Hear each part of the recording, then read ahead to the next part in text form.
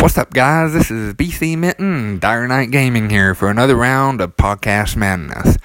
Today's episode, Kingdom Hearts 3, which is out now on the PlayStation 4 and Xbox One.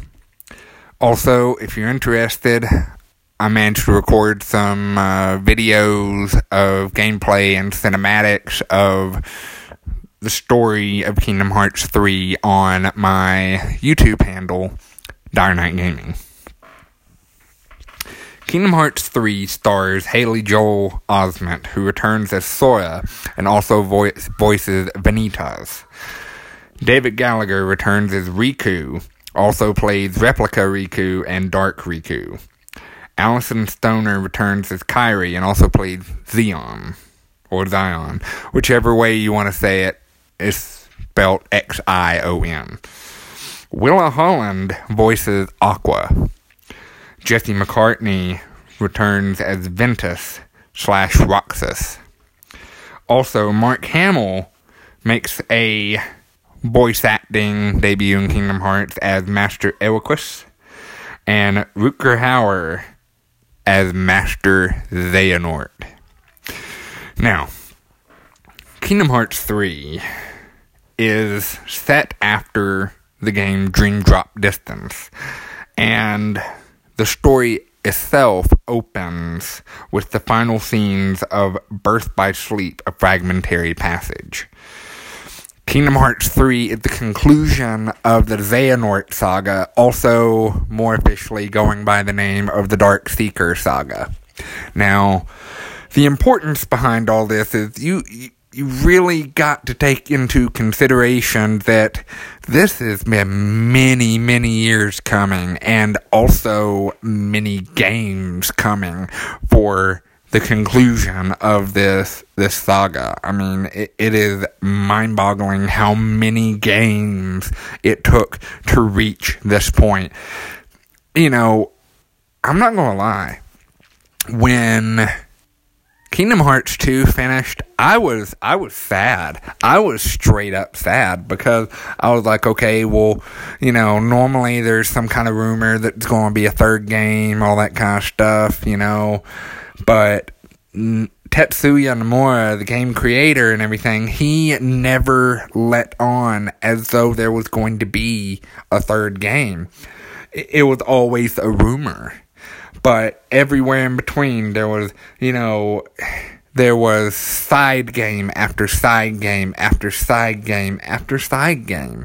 Everything ranging from Dream Drop Distance to Recoded to Chain of Memories to Birth by Sleep Fragmentary Passage, all that stuff. Heck, even the mobile game, I believe it's called Union. You know, I mean, even that. All of those side games tied into 1, 2, and 3 in some way. And it's funny because, you know, I think that Nomura and the rest of the Square Enix crew kind of figured that, you know, well, if we as gamers are big enough fans, we're just gonna, you know, just buy every single one of them, play every single one of them, and, you know, be happy and content. But the problem is, you know, for myself, I don't know, you know, if the rest of you thought this, but for myself, I wanted Kingdom Hearts 3. I wanted to see what happened next, because there was no way that Kingdom Hearts 2 was the end of it. There was no way. Especially when you got the secret ending and you saw, you know, these three apparent Keyblade wielders standing in the middle of a graveyard of Keyblades. I mean, yeah, that was a mind shattering experience. It was like, whoa, okay, so if there's going to be a third game, are they going back in time? What's going on? You know, I was excited. I was pumped. But Kingdom Hearts 3 never came.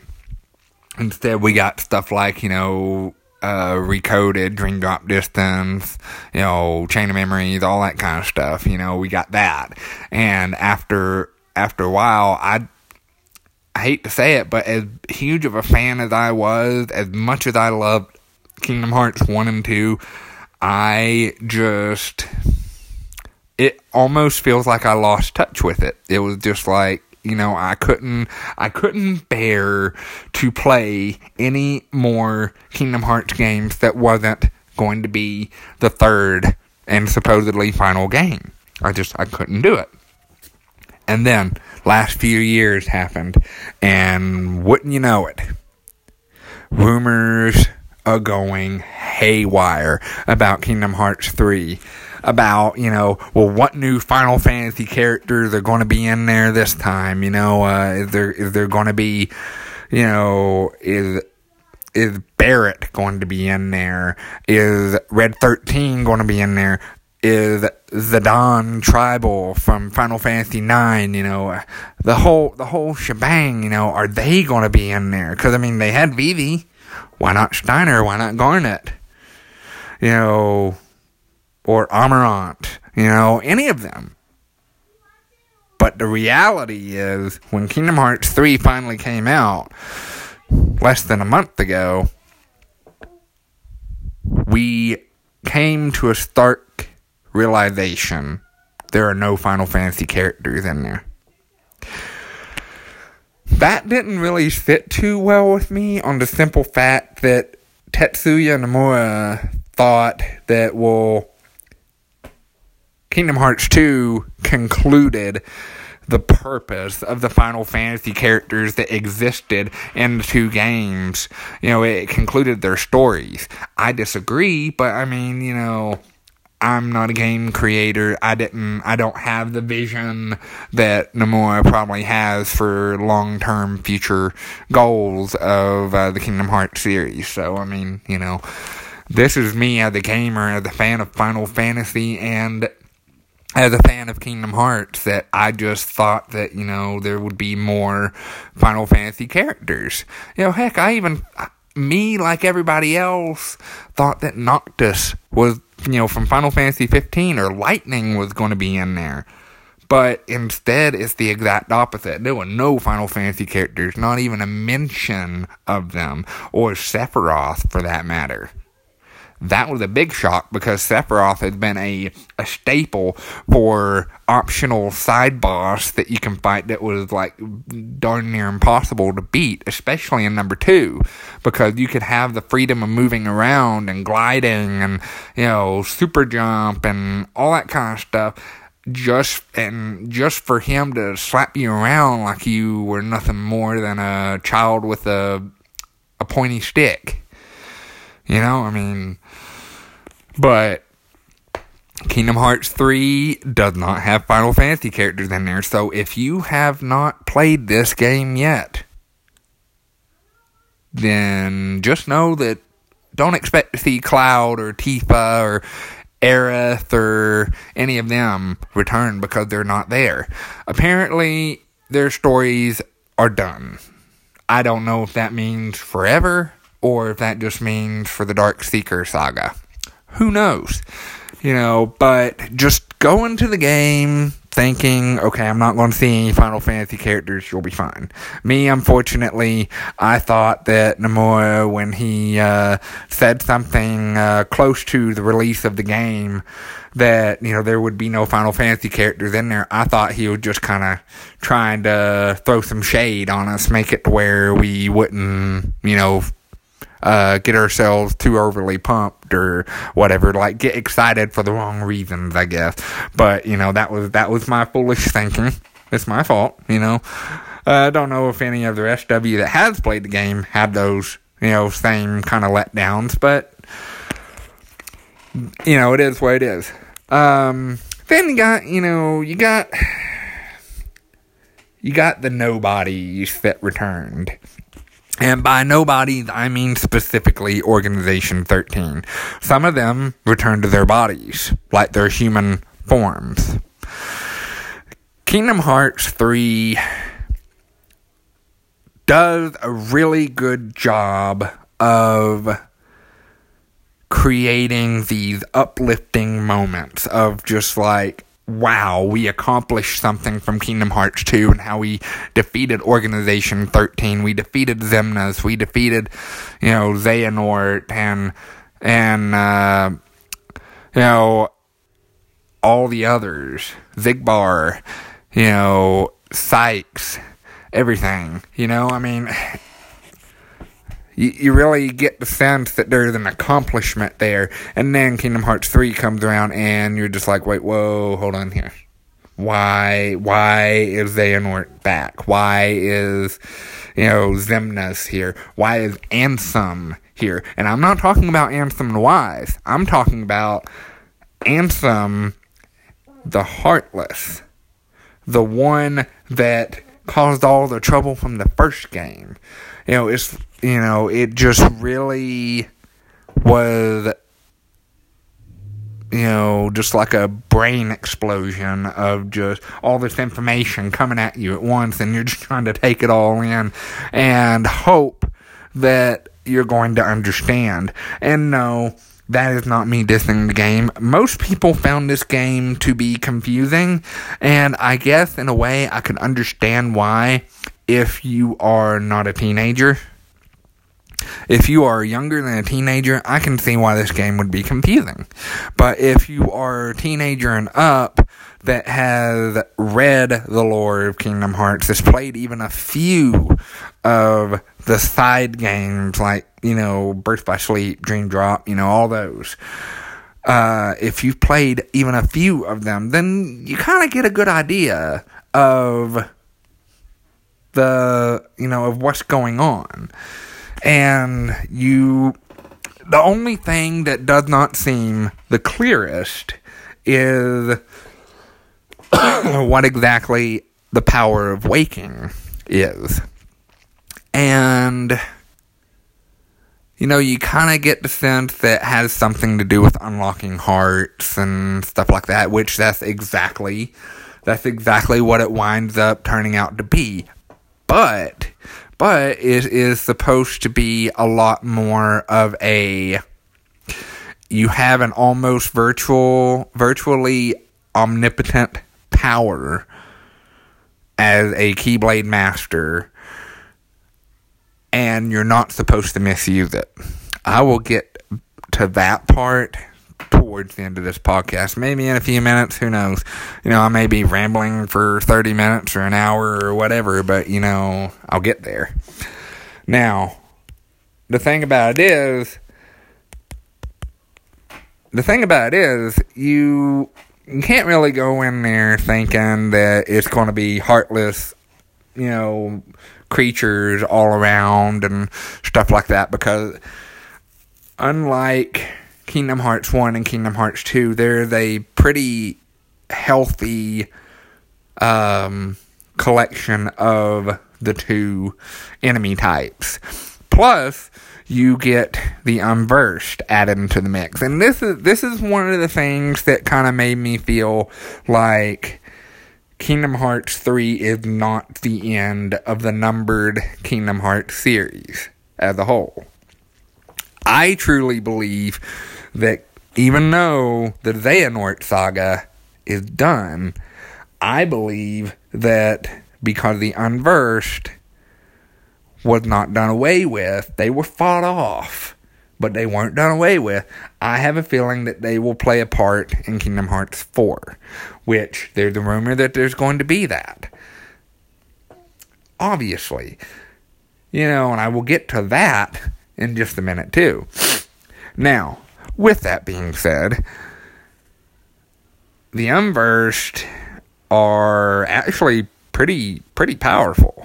I remember them from the game where you get to play as Aqua, Ventus, and Terra, which is the prequel to Kingdom Hearts 1. Takes place, I believe, roughly 10 years before Kingdom Hearts 1.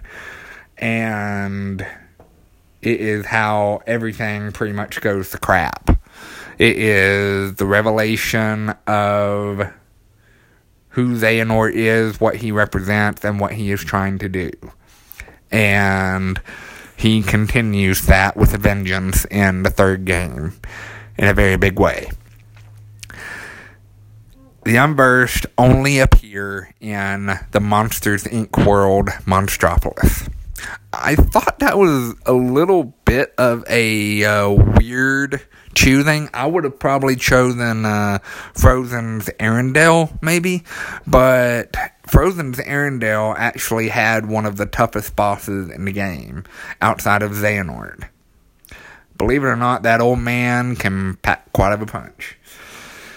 Now, it is also in the Monsters, Inc. world, Monstropolis, where we find out that Vanitas is alive. He is very much alive and kicking, and he is on Xehanort's side, like he was in, the previous games.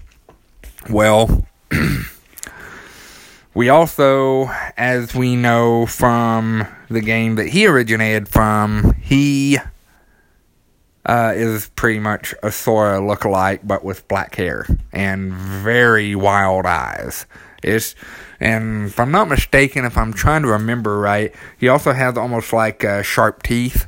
I could be very wrong about that. I'm trying not to sound stupid on the podcast, but here we are. Anywho, Vanitas and Ventus are the quintessential forever enemies.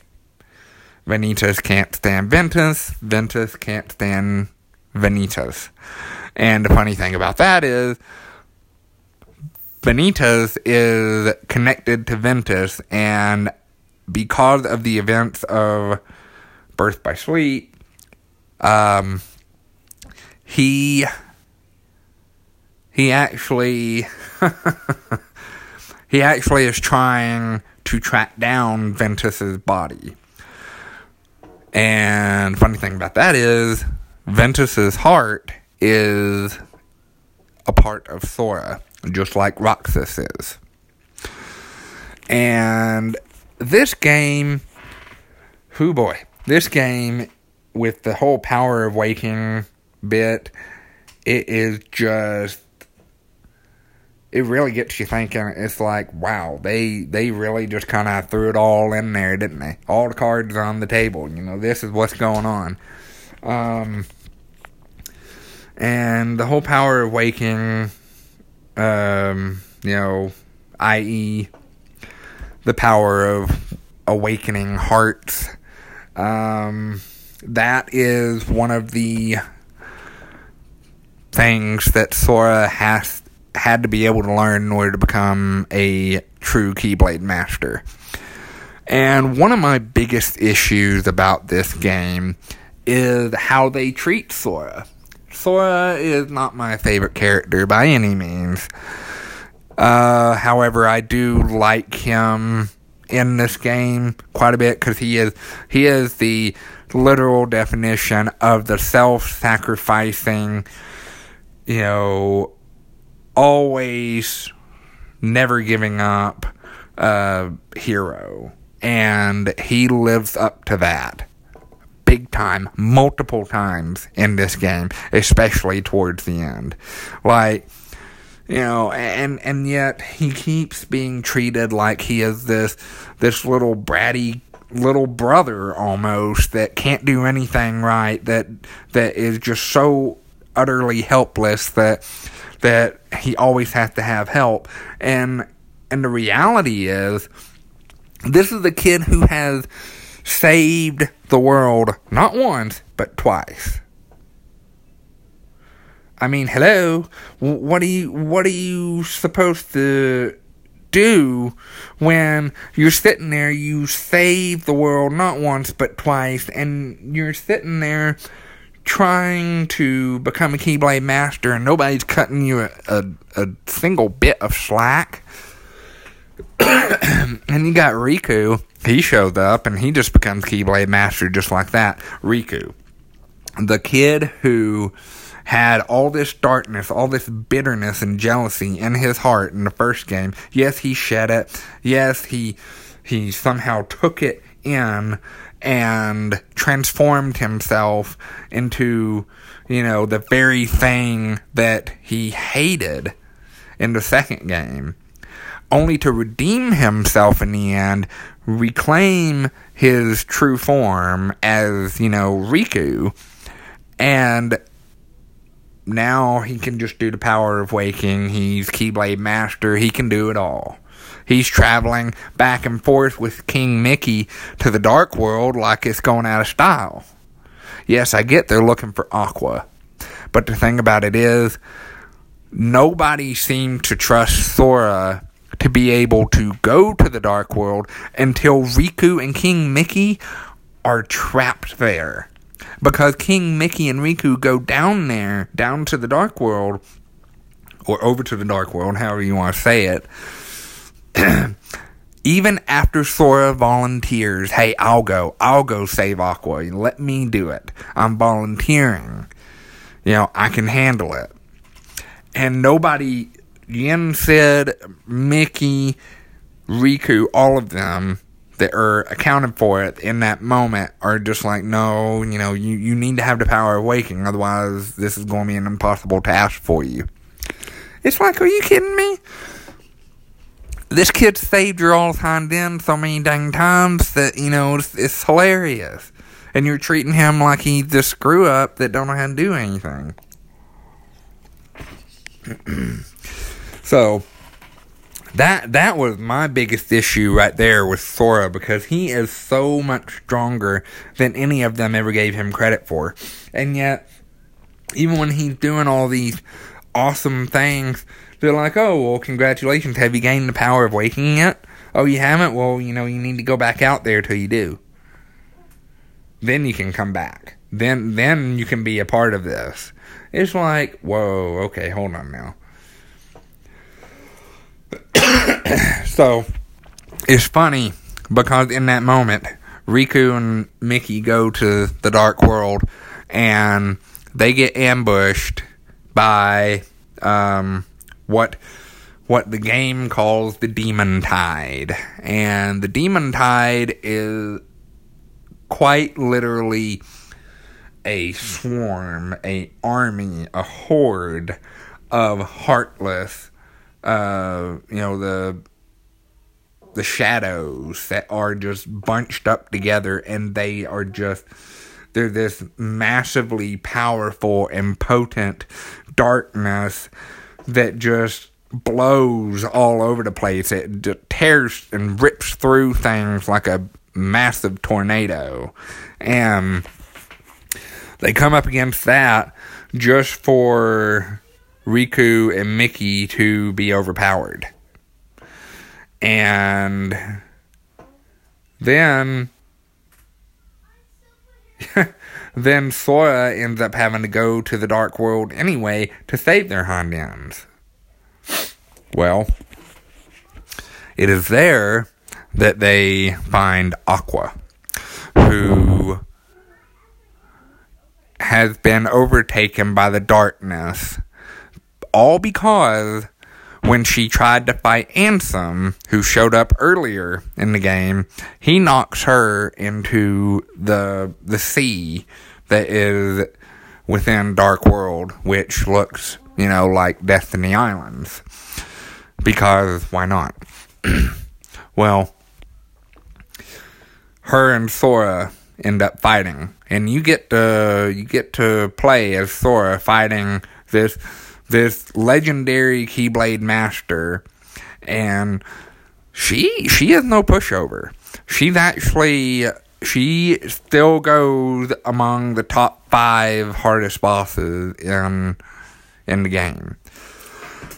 And I don't say that lightly, because it's just, she was one of the most powerful Keyblade Masters out of her time. And so when you beat her, you're finally able to save her, and she's able to shed the darkness, and she rejoins you. Well, immediately upon doing that, she, despite despite the fact that she has to recuperate, she decides, well, hey, let's go wake up Ventus, who she calls Ven.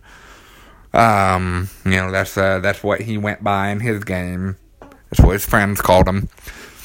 Well, they go to track him down. They find him because she undoes the spell that was hiding his body away.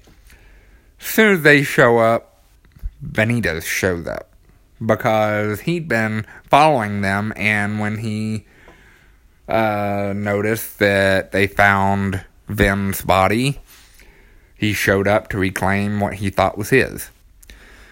At this point, you take control of Aqua and you fight Vanitas, and boy, it is a fun fight. Like, to be able to fight as this legendary Keyblade Master and be able to use her in a way that you couldn't in the handheld game, wow. Like, she is quick. She is quick on her feet. She uses very powerful magic spells. And you're able to get the best of Vanitas. And lo and behold, the aftermath of the battle sees Vanitas getting ready to destroy Aqua because he overpowers her. And Sora magically gains the power of waking. And Ventus wakes up.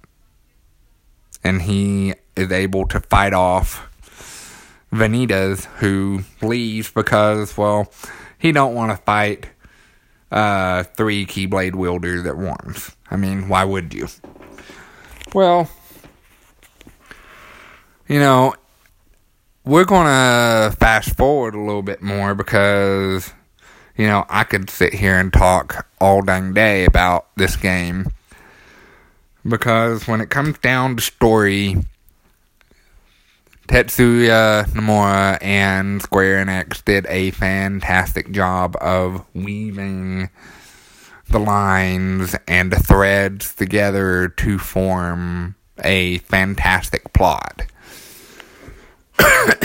Because despite what most might think is, just a jumbled up mess, it actually was a very clever plot line for, you got Xehanort returning, you got the possessed body of Terra that is being consumed by a younger Xehanort.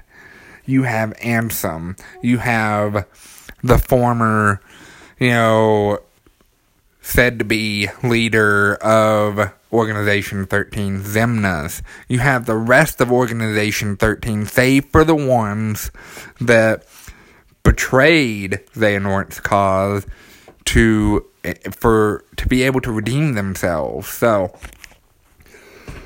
ones like Vexen. Vexen is a very prominent one because he is the nobody, formerly human scientist that was so intelligent that he was coming up with the experimentation of replicas. And the replicas could be used for people whose hearts needed to be returned but didn't have a body. Like their corporeal body was gone. So that's where the replicas came into play. Ansem and Ienzo and some of the other former Organization 13 nobodies were trying to replicate, for lack of better words, the replica experiment. Because they wanted to be able to help Sora, Donald, Goofy, and the rest of them out, to give Roxas his body back, to give Naminé her body back. Nobody knew about Zion, or Zeon, however you say her name. And I apologize for not knowing how to say her name. And, to be able to give them their bodies back. To be able to give them life again. And, while all this is going on, you got Axel in his human form as Lee. He still goes by Axel. And Kairi are official Keyblade wielders. They're training, their skills as Keyblade wielders. So they're a part of all this too. The thing that is very interesting to me is that Mickey and Yensid both note that even though Kairi has a Keyblade, she was still considered a Princess of Light. But because she does have a Keyblade now, she is more of a Guardian of Light, like Sora and Riku and Axel and them. Well, now things start to get really heated up, really interesting, really fast, because now it's all about getting to the Keyblade Graveyard, where it all began for Aqua, Ventus, and Terra. This is where it all went south. This is where Terra got possessed by Xehanort. This is where Aqua got sent to the Dark World. This is where Ventus got put to sleep and his heart was banished. Well, not banished, but, left his body. And went into Sora. Well, it is here that it is hard to even describe what happens because so much happens at once. The best way to say it is that everyone more or less dies. And the beauty of a Disney game, or just Disney in general, is they don't have to outright say it. They can beat around the bush, and anyone that is a teenager or older can understand exactly what happened. But kids that might play this game, because, let's face it, Kingdom Hearts 3 is suitable for kids. My 4-year-old plays it. My 4-year-old beat it. I'm not joking, you guys. This game is beatable for a 4-year-old. Now, to continue the story,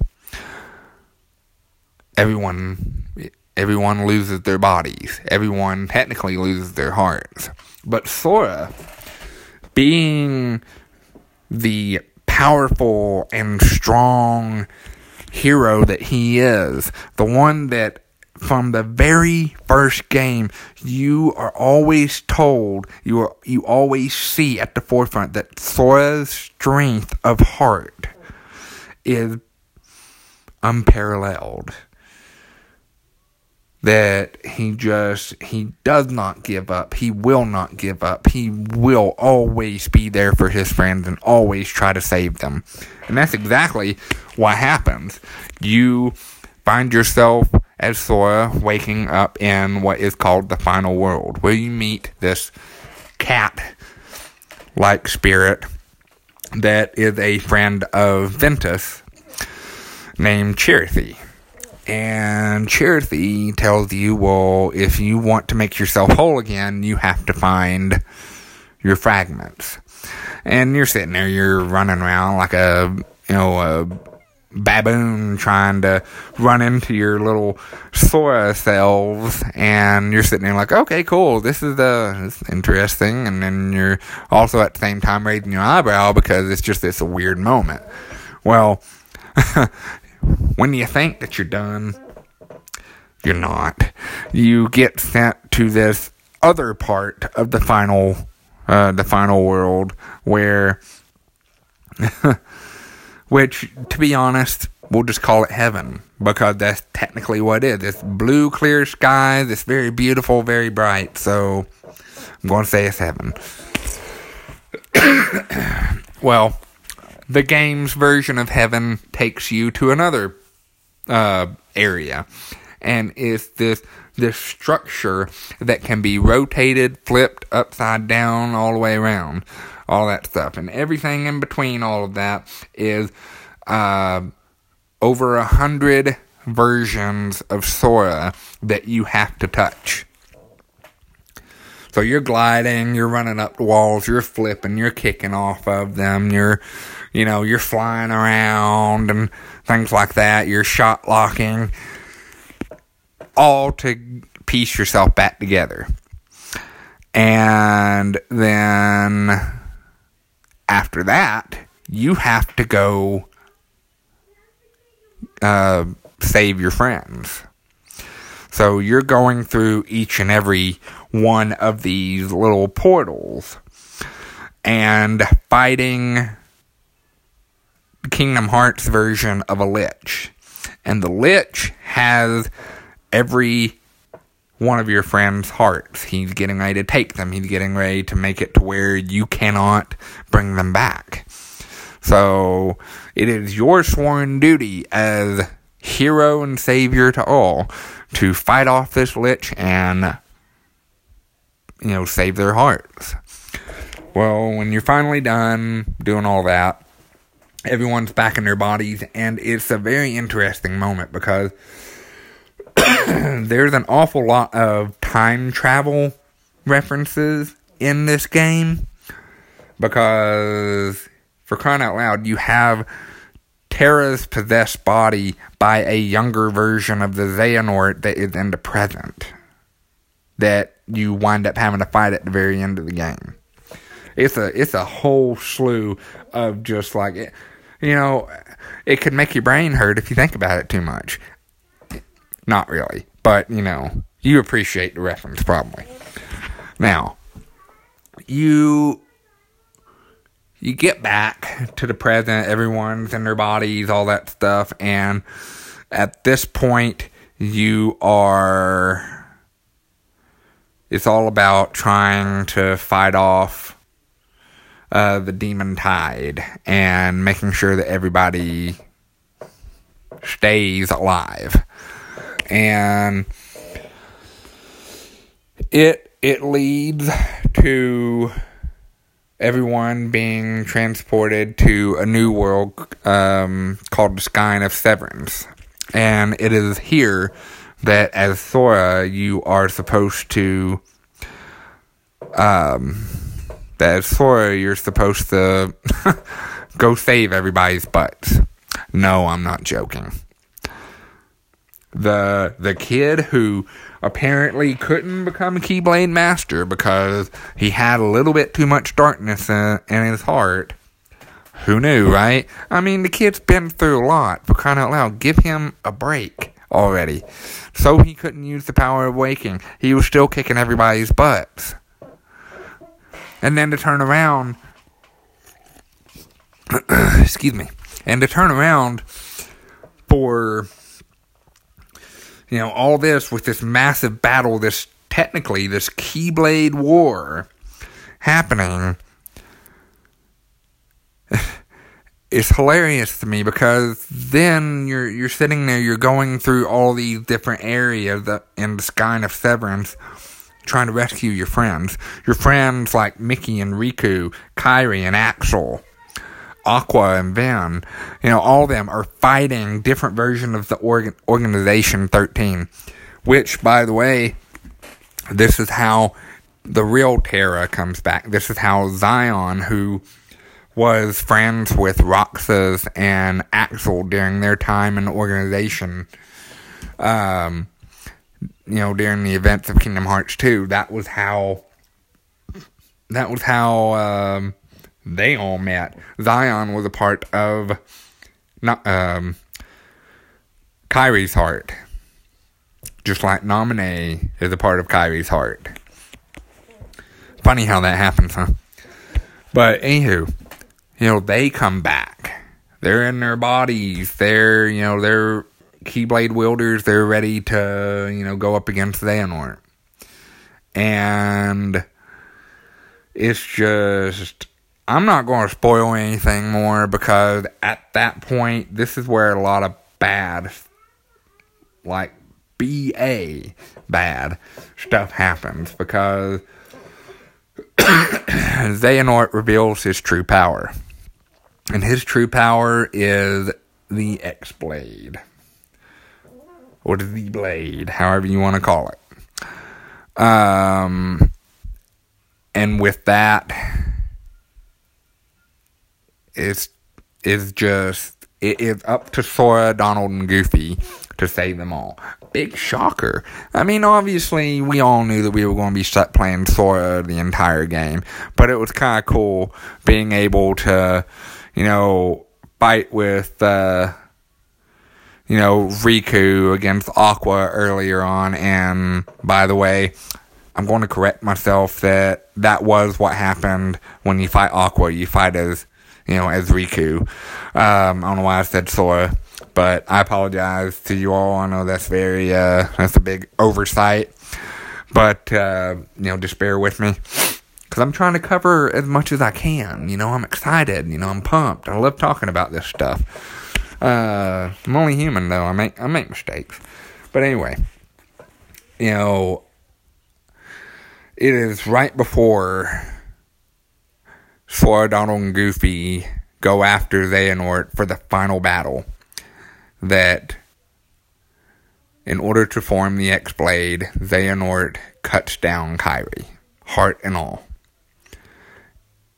Boy, I cannot even begin to describe what ran through my head whenever that happened. I was like, oh, heck no. Go up there and pimp slap that old codger. Well, Sora goes up there, he gets smacked off. Like I'm talking smacked off a dang top of the cliff, and he ends up hitting the ground with a thud. He's sitting there bawling his eyes out and everything, and rightly so. That's the girl that he loves. Even though this is how you can tell that Disney has a large hold on the Kingdom Hearts franchise.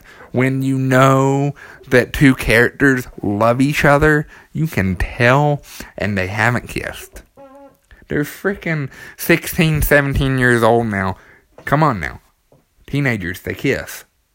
No, I'm not saying I'm just like salivating at the mouth for them to kiss or anything, but it's just kind of like, you can tell there's affection, you can tell there's love. Excuse me. That goes beyond friendship in ways that Riku and Kairi never was. Riku and Kairi were always just friends. Sora and Kairi, on the other hand, were always something more. So that's how you know that Disney has a large foothold on this franchise, because why would Disney want to make something like that happen? They want this game to be so accessible to kids that are probably younger than teenage years to be able to play this game, that they're willing to make it rated G. And that's nuts, by the way, because this, in actuality, Kingdom Hearts 3 is a pretty dark game. Yes, there's some funny stuff, but once you get about midway through the game, a lot of the hilarity is not present because it gets darker. Yes, it also gets a little bit more triumphant, but it gets darker at the same time. Case in point, Kairi gets cut down. Riku and King Mickey can't even fight off Xehanort at this point because he has the X-Blade. He has technically the most powerful Keyblade in ever existence. And it was definitely interesting to see King Mickey jumping up sky high in the air, and he's casting Ultima, the Final Fantasy series' most powerful black magic spell. And he is casting Ultima. You're like, holy crap, he is going to send Xehanort flying into yesteryear. You thought that. I know I did. And then all of a sudden, Xehanort holds his hand out and casts Stopka. He freezes King Mickey. All while, at the same time, Riku was in the middle of falling off the cliff after getting sucker punched in the face by Xehanort. So they're hanging there in midair. Ultima doesn't even get casted after all. And Sora's just watching like, what the heck am I supposed to do with this guy? Like, how am I supposed to stop him? Well, Mickey and Riku finally get released from the spell. They touch the ground, stand next to Sora. Everybody else shows up. So, just in time to see Xehanort turn Kingdom Hearts into darkness. It is at this point that all the other Guardians of Light that had the Keyblade, except for Sora, Donald, and Goofy, were to stay at the Shrine of Severance to turn Kingdom Hearts back to light. All while the 3 half-pints, as they're called, were to go after Xehanort and stop him once and for all. That's all I'm going to say about the story, except for the way it ends. It ends with you wondering how Sora's going to come back from this. It ends with you wondering who the foretellers are and what purpose Xigbar / Luxu really has within the world now that he has the Master of Masters Keyblade and the very same black box that Maleficent and Pete have been looking for throughout the game. Yes, that black box. We don't know what it is. We don't know what's in it. But the smile on Xigbar's face indicates that black box is going to have a huge part to play in the coming game, Kingdom Hearts 4. You know there's going to be a Kingdom Hearts 4 because why would they do an epilogue and also a secret ending on top of that indicates more villainy, newer villains, and a mysterious character that looks almost exactly like Riku, but with different colored eyes. So, the thing about this game is it's very fun. It is supposed to be a fairly long game, like when you do side missions, which I'm assuming they're including item farming for the Moogle Synthesis shop and Lucky Emblem pictures and trying to fill out the Ratatouille cookbook and fighting the Dark Inferno secret boss that is located at the Shrine of Severance after you beat the game and you save, which will put a little crown above your save slot. So you got those, and you got the gummy space, fighting the bosses there, collecting items, all that kind of stuff. So, excuse me, Square Enix has slated this game to be 50 plus hours long when you do all the side stuff, including the main missions. But if you don't do the side quests and missions and extra stuff, then the game is less than 30 hours long, from my understanding. And, I'm going to be honest with you. I'm going to level with you guys right now. The attraction abilities are cool, but some of them are so powerful that you can wipe enemies in no time flat. Bosses that you're sitting there, you're chipping away at their health, you use the attractions, and sometimes you can take up to a health bar and a half. That's nuts.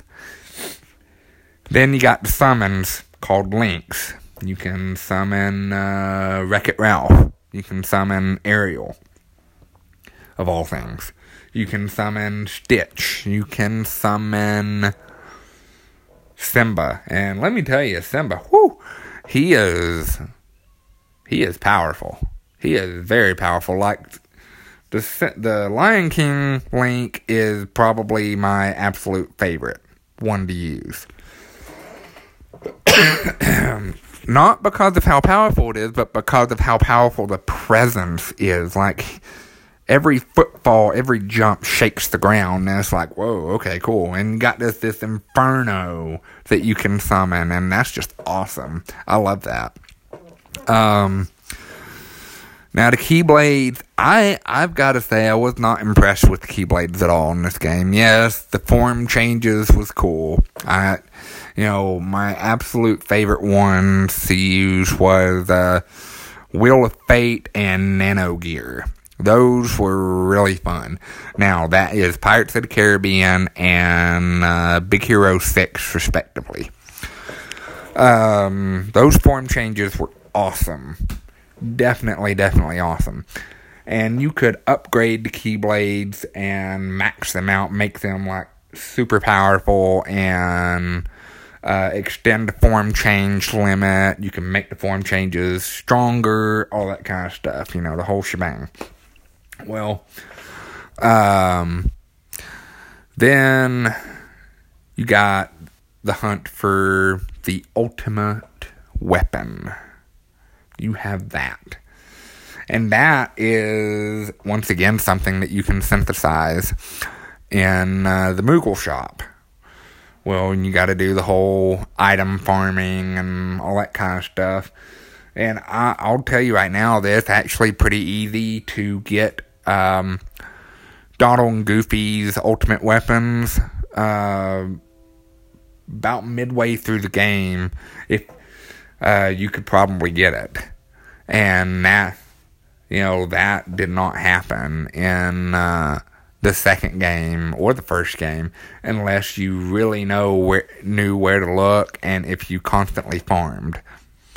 Which, in the second game, for me, I farmed quite a bit, and, I was able to get save the queen, save the king, in almost no time.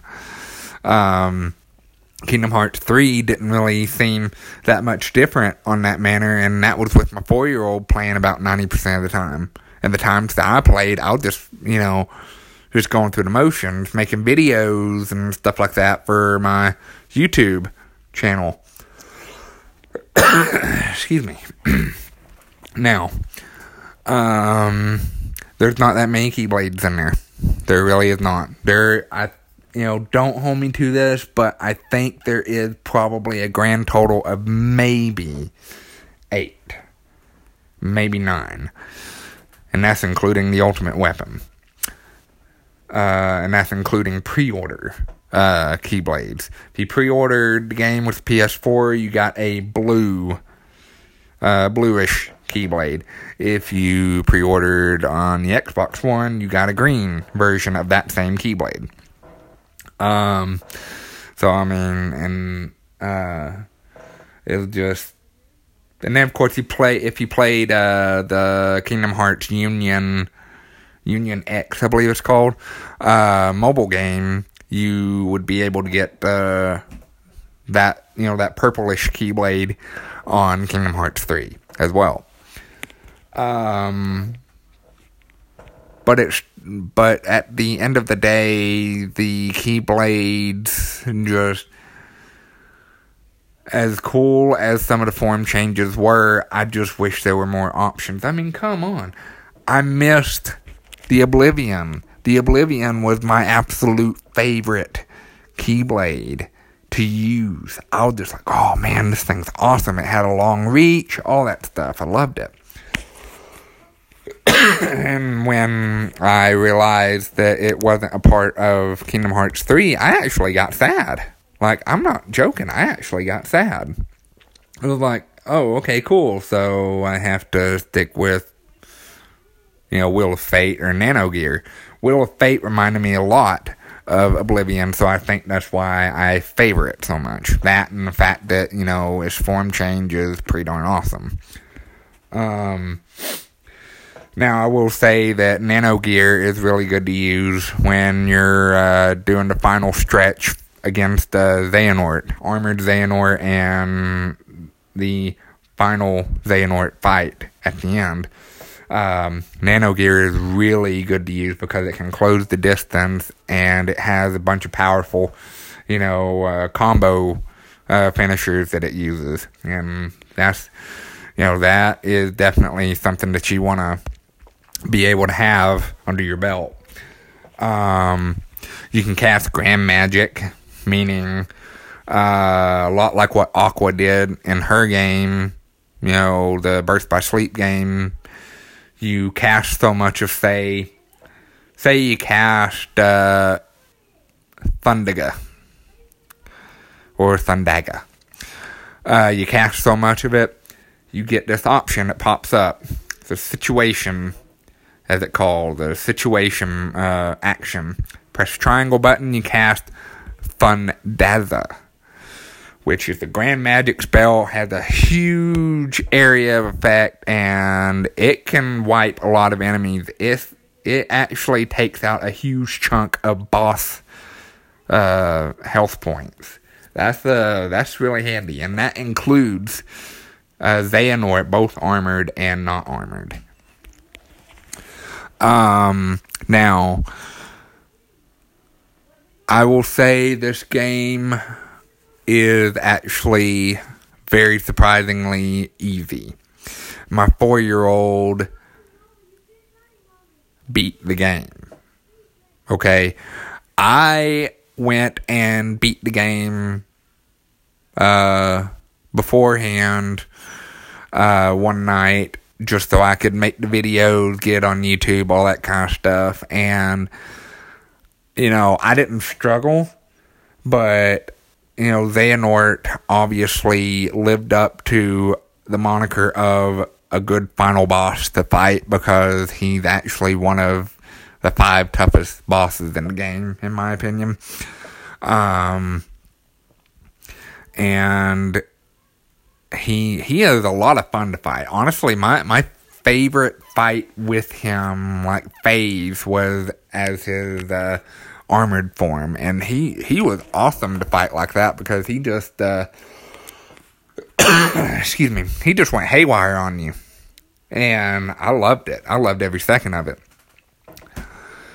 And my son, my 4-year-old, he just he went on a tear on armored and unarmored Xehanort, and he took him down. He did not die.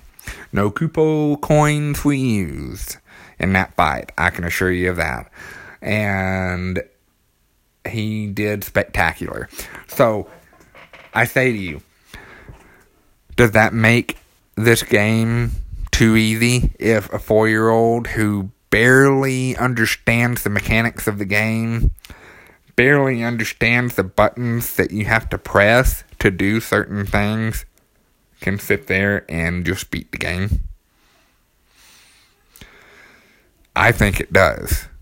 But, in all honesty, even though the game is easy, it is the easiest out of the 3 numbered games in the franchise.